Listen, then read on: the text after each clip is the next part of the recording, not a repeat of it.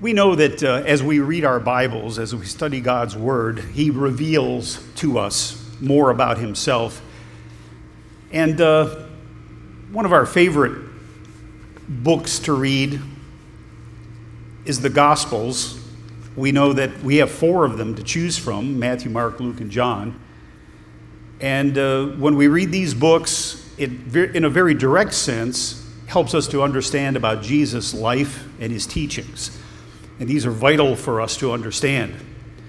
But I wanted to ask you the question, why are there 4 gospel accounts of Jesus' life and teaching? Do you ever wonder about that? Why 4? Well, the reason that we have 4 different accounts of Jesus' life is that God uses 4 different men to write 4 different gospels to 4 different audiences. That's why we have 4 versions of the gospel. Now, we know in most respects they're very much the same. They differ in certain ways. Each account of Jesus' life and teachings has a different emphasis. That's why we have 4. A different approach suitable for the particular audience that they were writing to.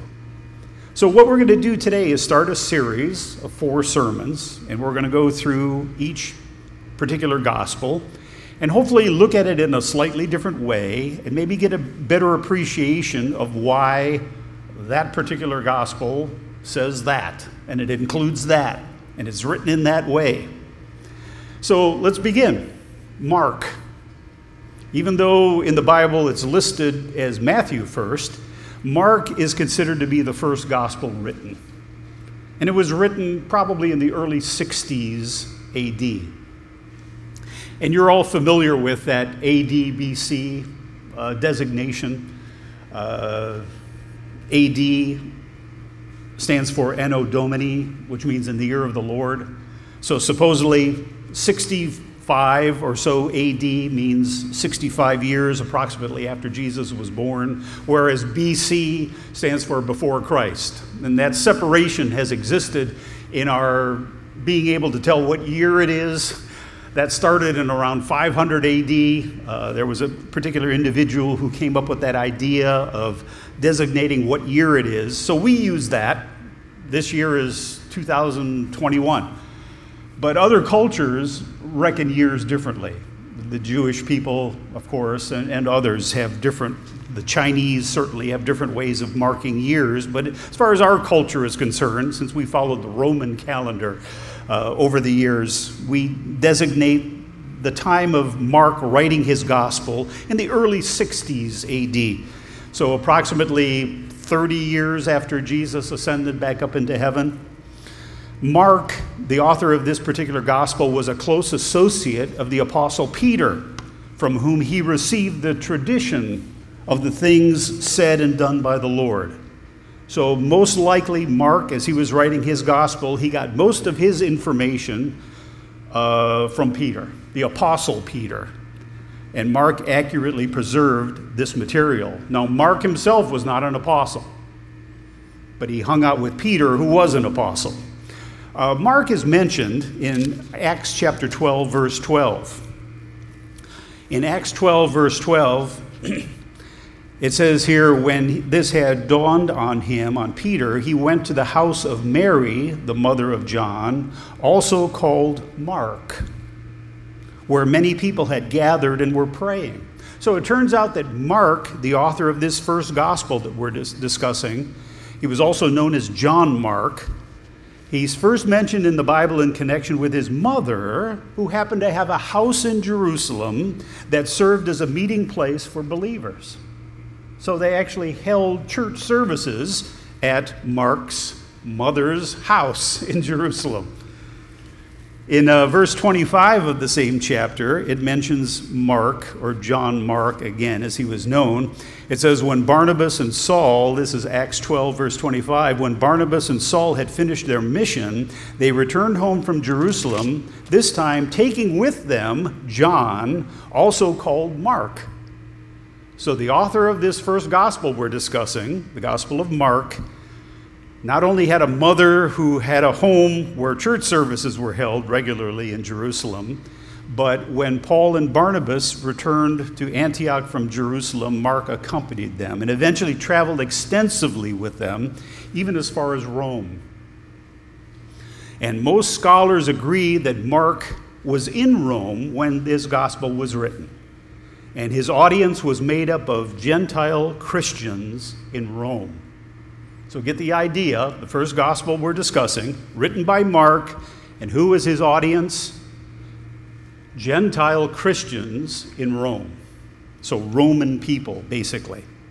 Let me tell you a little bit about the ancient Romans and get an idea of why Mark wrote the way he did. The ancient Romans were a people who admired leadership, and they admired power and action. Those were some of the trademarks of the Roman culture, and they were a nation, an empire that conquered the world at that time. So Mark's gospel is action-packed. Of all the gospels, of all four gospels, there is the most action on the part of Jesus, especially, in the Gospel of Mark. So much so that Mark, in his gospel, uses the word and, A-N-D, 1,375 times, because he's continually tying together the endless actions of Jesus.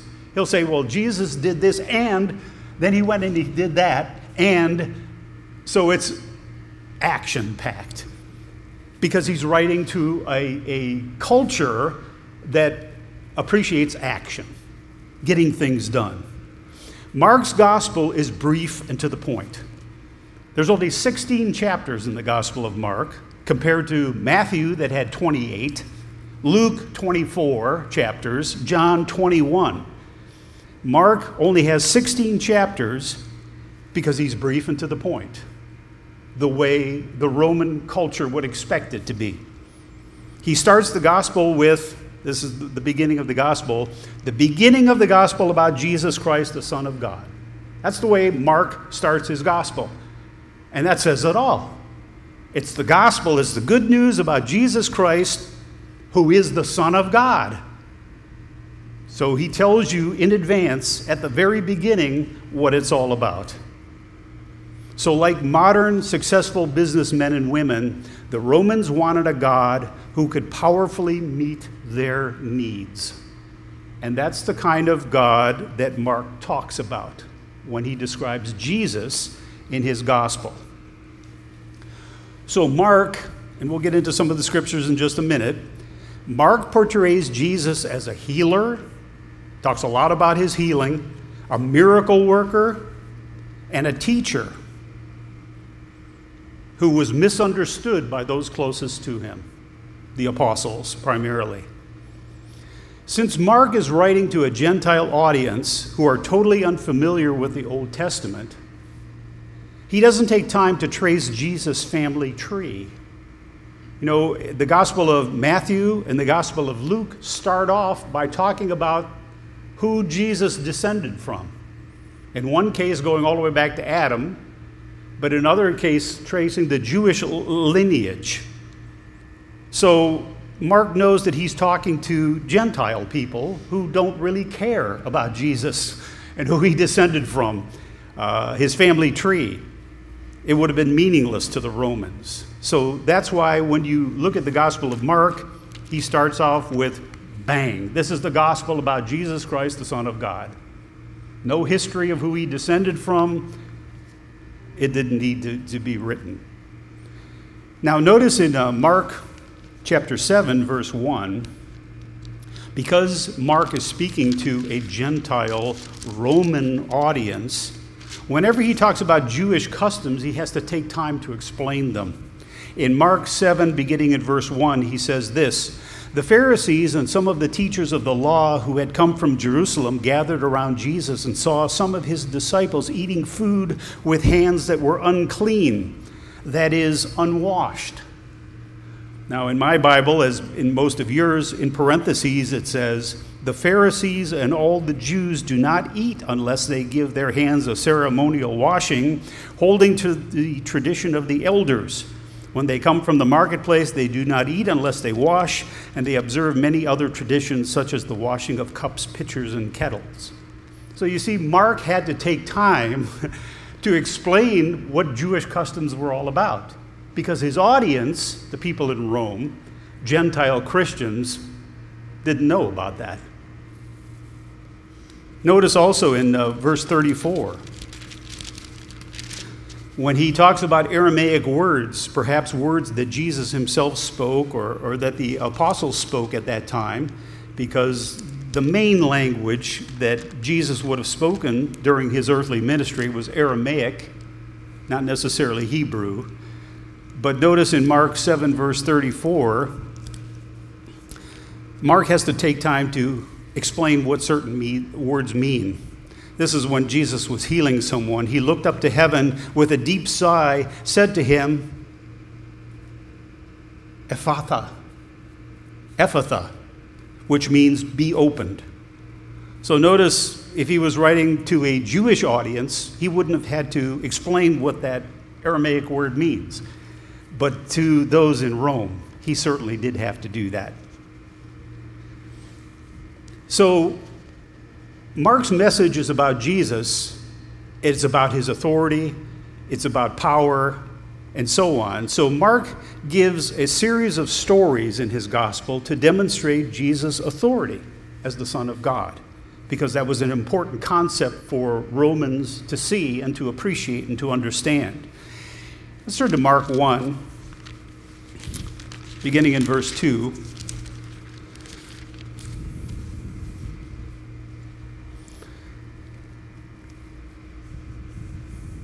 So to explain Jesus' authority as the Son of God and as the Anointed One, the Christ, he explains how Jesus is announced to the world by a Jewish prophet, who is John the Baptist.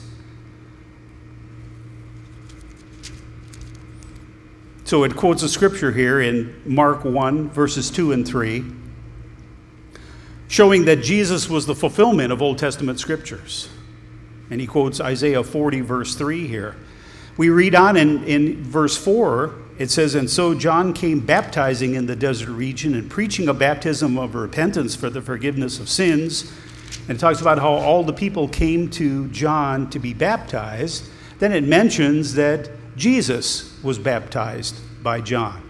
Verse 9, At that time Jesus came from Nazareth in Galilee and was baptized by John in the Jordan. And as Jesus was coming up out of the water, he saw heaven being torn open and the Spirit descending on him like a dove. And a voice came from heaven, You are my Son, whom I love. With you I am well pleased. So at baptism, God the Father proclaims Jesus' authority as the Son of God. So Mark wanted to be very sure that he pointed this out. He's pointing out to his Roman audience, who puts a lot of importance on authority and credibility, that this man, Jesus Christ, at the time of his baptism, by the very voice of God from heaven, gave authority to him and pointed out to him who he was, that he was the very Son of God. And then Mark goes on to mention, after Jesus' baptism, it says in verse 12 of Mark 1, At once the Spirit sent him out into the desert, and he was in the desert 40 days being tempted by Satan. He was with wild animals, and angels attended him. So right after showing his authority from God himself, Jesus goes to the wilderness to do battle with the devil and wild animals, and he returns victorious. So notice Mark puts a lot of importance on Jesus' authority, his power, his strength. Here is a leader, for all intents and purposes, like a Roman general almost. And his audience would admire this. They would take note of this, okay, that this is not just an ordinary man. He has credentials from heaven itself. So it's all about authority. Mark shows and stresses that Jesus has authority as a leader. Notice here in Mark 1, verse 16. It's talking about the time when Jesus calls the apostles, the 12. He begins calling them to ministry. It says in Mark 1, verse 16, as Jesus walked beside the Sea of Galilee, he saw Simon and his brother, Andrew, casting a net into the lake, for they were fishermen. Come follow me, Jesus said, and I will make you fishers of men. At once they left their nets and followed him. So Jesus has authority as a leader. He calls apostles and they immediately follow him without asking questions. Mark also shows Jesus' authority as a teacher. Same chapter, verse 21. They went to Capernaum, and when the Sabbath came, Jesus went into the synagogue and began to teach. The people were amazed at his teaching because he taught them as one who had authority, not as the teachers of the law. So the people notice right away that when he teaches with authority. That was very important to Roman people. They took note of that. They were impressed by that. It also mentions that Jesus had authority, not just as a leader, not just as a teacher, but he had authority over things such as demons and even sickness. In verse 23, just then a man in their synagogue who was possessed by an evil spirit cried out, "What do you want with us, Jesus of Nazareth? Have you come to destroy us? I know who you are, the Holy One of God." "Be quiet," said Jesus sternly. "Come out of him." The evil spirit shook the man violently and came out of him with a shriek. So here is this Jesus who has power over the spirit world. Verse 27, the people were also amazed that they asked each other, "What is this? A new teaching and with authority? He even gives orders to evil spirits and they obey him." News about him spread quickly over the whole region of Galilee. And as soon as they left the synagogue, they went with James and John to the home of Simon and Andrew. Simon's mother-in-law was in bed with a fever, and they told Jesus about her. So he went to her, took her hand, and helped her up. The fever left her. She began to wait on them. That evening after sunset, the people brought to Jesus all the sick and demon-possessed. The whole town gathered at the door, and Jesus healed many who had various diseases. He also drove out many demons, but he would not let the demons speak because they knew who he was. So notice the approach that Mark takes in his gospel. And perhaps next time you read through the Gospel of Mark, you'll appreciate this. He doesn't start out his gospel the way Matthew did, or the way Luke did, and certainly not the way John did, because John had a completely different approach. But what Mark is trying to do here is establish Jesus, his authority, his credibility, his power, his leadership, because of the audience that he was speaking to, the Romans. Christian believers in Rome. And that whole culture was about such things as power and armies and invading other countries and who was the strongest and who was the greatest leader. Mark takes a lot of time to emphasize this because he knew that this would impress the people of Rome. Now, Mark's writing wasn't just to impress people, it was to bring people to salvation. It was to share the good news about Jesus and who he was and what he did and his death on the cross and what that meant, but to establish credibility, to set the groundwork for these people to respond to the gospel. This is the particular approach that Mark chose, and now we know why he stresses this and why, especially the first chapter of Mark, starts out the way that it did. Now, Mark also stresses that even after all of this, virtually no one recognizes Jesus for who he is. Mark talks about in chapter 3, verse 21, how even Jesus' family members thought that he was out of his mind. They didn't believe that he was the Son of God, his siblings. So he didn't get respect from his family. Also in chapter 6, beginning in verse 1, in his own hometown where he grew up. The people of his hometown were offended by the way he was acting. Notice, I'll turn there to Mark 6, verse 1. It says, Jesus left there and went to his hometown accompanied by his disciples. When the Sabbath came, he began to teach in the synagogue, and many who heard him were amazed. Where did this man get these things? They asked. What's this wisdom that has been given to him, that he even does miracles? Isn't this the carpenter? Isn't this Mary's son and the brother of James, Joseph, Judas, and Simon? Aren't his sisters here with us? And they took offense at him. Jesus said to them, only in his hometown, among his relatives and in his own house, is a prophet without honor. He could not do any miracles there except lay hands on a few sick people and heal them. And he was amazed at their lack of faith. And certainly the Jewish leaders did not accept Jesus for being the Son of God. In Mark 3, verse 22, the crowd was sitting around him, and they told him, your mother and brothers are outside looking for you.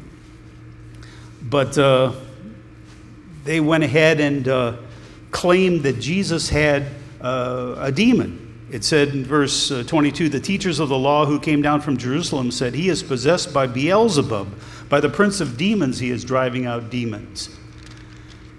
So Jesus didn't get any respect from the people of his time, not from his own family, not from the people of his hometown, not from the Jewish leaders, and even his disciples at the time did not really give him the respect that he deserved. In chapter 8, verse 14, when Jesus was teaching, the disciples had forgotten to bring bread except for one loaf they had with them in the boat. Be careful, Jesus warned them. Watch out for the yeast of the Pharisees and that of Herod. They discussed this with one another and said, it is because we have no bread. Aware of their discussion, Jesus asked them, why are you talking about having no bread? Do you still not see or understand? Are your hearts hardened? Do you have eyes but fail to see and ears but fail to hear? And don't you remember when I broke the 5 loaves for the 5,000? How many basketfuls of pieces did you pick up? 12, they replied. And when I broke the 7 loaves for the 4,000, how many basketfuls of pieces did you pick up? They answered 7. He said, then do you still not understand? So they weren't getting the point. They didn't understand who he was. They didn't believe. But, halfway through the Gospel of Mark, things begin to change. At least the disciples begin to get an inkling of who Jesus is. It involves the story of a blind man who was healed by Jesus. Here in chapter 8 and verse 22, Jesus heals this blind man in Bethsaida. Some of the people brought a blind man and begged Jesus to touch him. He took the blind man by the hand and led him outside the village. When he had spit on the man's eyes and put his hands on him, Jesus asked, do you see anything? And he looked up and said, I see people. They look like trees walking around. Once more, Jesus put his hands on the man's eyes. Then his eyes were opened. His sight was restored, and he saw everything clearly. So with the healing of this blind man, the unique thing about the story is that the man receives his sight back gradually, just as some start to see Jesus' identity gradually. The disciples gradually start to understand who Jesus is, that he truly is the Son of God. He is the Christ. He is the Anointed One. And this is when Jesus kind of confronts the disciples, and Peter especially. In verse 27, Jesus and his disciples went out to the villages around Caesarea Philippi. On the way he asked them, who do people say that I am? They replied, well, some say John the Baptist, others say Elijah, and still others one of the prophets. But what about you? He asked. Who do you say I am? And then Peter finally says, well, you're the Christ. And Jesus warned them not to tell anyone about him. So it was a learning process. Jesus was a leader who was not accepted immediately. It took time. It took experience. The apostles had to see before that they would believe. And certainly In another gospel, Jesus says to Peter, it was the Father who revealed this to you, just as he's revealed it to us. We know who Jesus is because it's been revealed to us by the Father, that Jesus truly is the Son of God. But Mark, in his gospel, as he's teaching the people of Rome, the believers in Rome, as he's trying to encourage them, a lot of his gospel message has to do with suffering and death. And on 3 separate occasions, Mark records how Jesus predicted his death. And again, the apostles didn't really get it. They didn't think that a Messiah, if he truly was the Messiah, that a Messiah was going to die. Because they felt from Old Testament prophecy that the Messiah was coming to rescue them. That he was going to be a great leader who was going to defeat the Romans. He was going to set Israel free from Roman domination and once again set up Israel as the greatest nation on the face of the earth. But unfortunately, that's not why Jesus came. Jesus came not to rescue Israel physically from Roman domination. He came to rescue Israel and all mankind from their sins. And in order to do that, he was going to have to die on the cross to pay the penalty for the sins of the whole human race. And that's exactly what he did. Mark's gospel, this short gospel of 16 chapters, Mark's gospel deals more with Jesus' passion and death than any of the other 3 gospels. In fact, 6 of the 16 chapters deal with the last week of Jesus' life. So Mark stresses the death of Jesus Christ. He stresses the suffering of Jesus Christ. The last 6 chapters of Mark deal with the Passover, the Last Supper, the betrayal, the arrest, the denial, the trial, the death, the burial, and the resurrection. So why did Mark spend so much time talking about the suffering of Jesus? Well, he did that to encourage the believers in Rome who were being persecuted for their faith. Rome was not a good place to be as a Christian in the first century. There was a tremendous amount of persecution going on. In fact, it was right at the time of Mark writing this gospel, around the early 60s AD, that 2 of the great church leaders, Peter and Paul, were both martyred in Rome by the Roman authorities. As I think you all know, Paul was beheaded. Peter was crucified upside down. Nero was the emperor at the time, and he was a very sick, twisted individual. In fact, when you read history about the first century in Rome, there was a great fire in Rome at the time. A great deal of the city burned down, and it was kind of discovered later that Nero, the emperor, ordered the fires to be started because he wanted to do a lot of urban renewal, and he wanted to build a palace and other buildings to his own honor. So he went and had his people set fires to destroy a great deal of the city at that time. And then he turned around and blamed the fire on Christians. And many of the people believed that it was the Christians who set the fires. And because of that, persecution increased even more. And thousands upon thousands of Christians were martyred in Rome. So it was not a good place to be. And he's speaking to a church here. He's speaking to believers in the city of Rome who are already suffering persecution. So he dwells a lot on the suffering and the death and the persecution on Jesus Christ during his ministry. Notice in Mark chapter 8 and verse 34.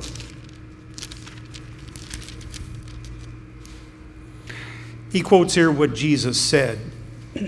Mark 8 verse 34. Then he called the crowd to him along with his disciples and said, this is Jesus speaking, if anyone would come after me, in other words, if you want to be a follower of me, he must deny himself and take up his cross and follow me. So Jesus explains that being a disciple of his is going to involve suffering. It's going to involve persecution. Expect it. It's going to happen. He says, if they persecuted me, they're going to persecute you. He says in verse 35, for whoever wants to save his life will lose it, but whoever loses his life for me and for the gospel will save it. What good is it for a man to gain the whole world yet forfeit his soul? Or what can a man give in exchange for his soul? If anyone is ashamed of me and my words in this adulterous and sinful generation, the Son of Man will be ashamed of him when he comes in his Father's glory with his holy angels. So Mark specifically points out what Jesus says here, that persecution is the price that Christians must pay for following Jesus. And when it happens to you, and it's going to happen to all of us at one time or another during our Christian life, don't get all blown out of proportion. Don't get all angry. Don't get all confused. Jesus said, anticipate it. It's going to happen. If they persecuted me, they're going to persecute you. And Mark is trying to get this point across to the believers in Rome who are suffering great persecution. And the persecution on the church at Rome was going to last another couple of centuries. In fact, it wasn't going to be until the year 325 when Christianity ultimately becomes the religion of the Roman Empire. The persecution was going to continue through, 3 centuries perhaps. So this is why Mark stresses this. The suffering and death of Jesus, he takes 6 chapters of his 16-chapter gospel to talk about that, to say, this is what Jesus was willing to go through for you. But then he also offers Jesus' admonition to us that if we're going to be his follower, we're going to be persecuted.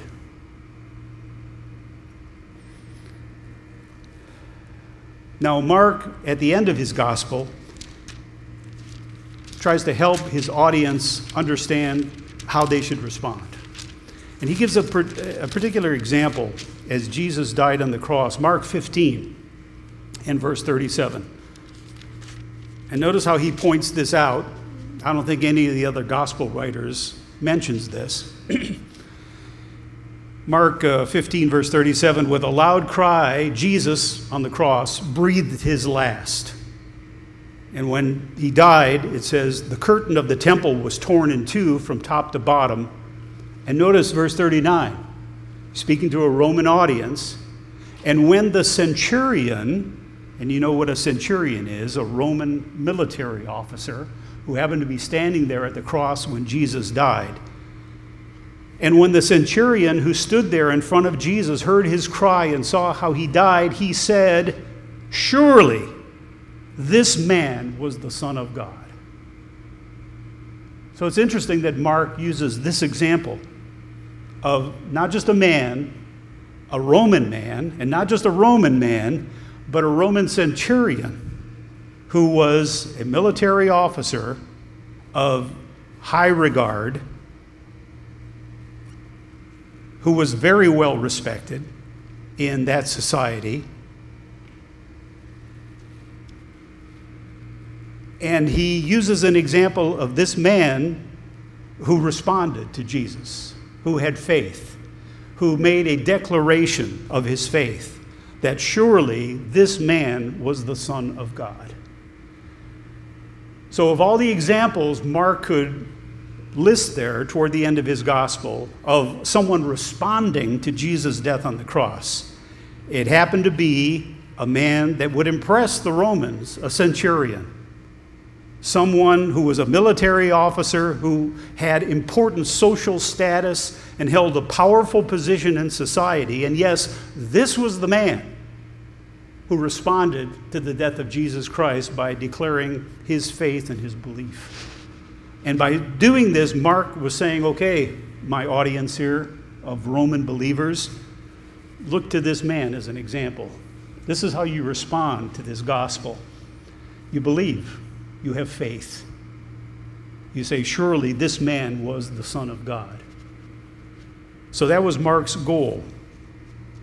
He gives an example to his Roman audience of the proper way to respond to his gospel.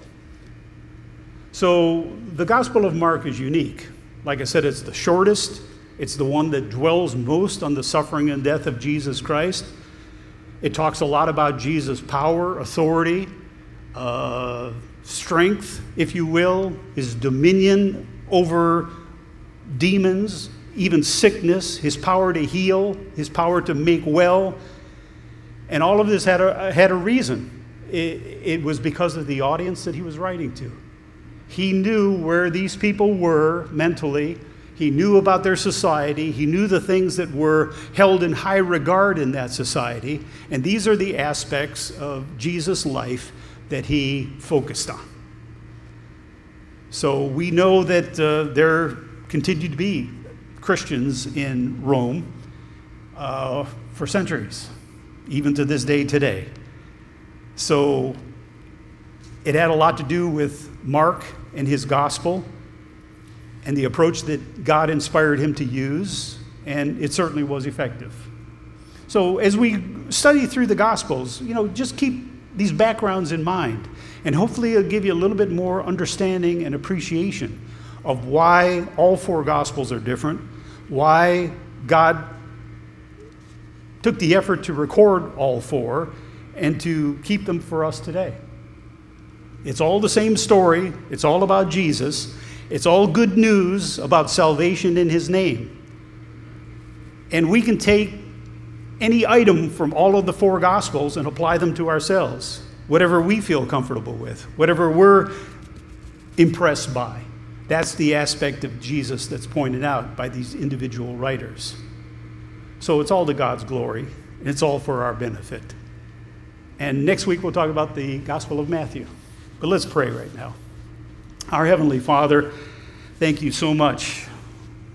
You certainly demonstrated tremendous wisdom in inspiring these different men to write these different books. And there's so much to learn, so much to appreciate, and it's just so inspiring, Father, to see how you have worked intimately with these men through the Holy Spirit and how they all impact us differently and individually. So, Father, help us to have an appreciation for your word and all the effort that you put into it. And, Father, help us to be students of your word. Help us to have a desire on a regular basis to open our Bibles and to read, even though we've read before, to read again, because we never stop learning. And just when we think we know everything, you reveal something new to us. So, Father, there's tremendous wisdom here, and we know that as we read, we learn more about you and also about ourselves.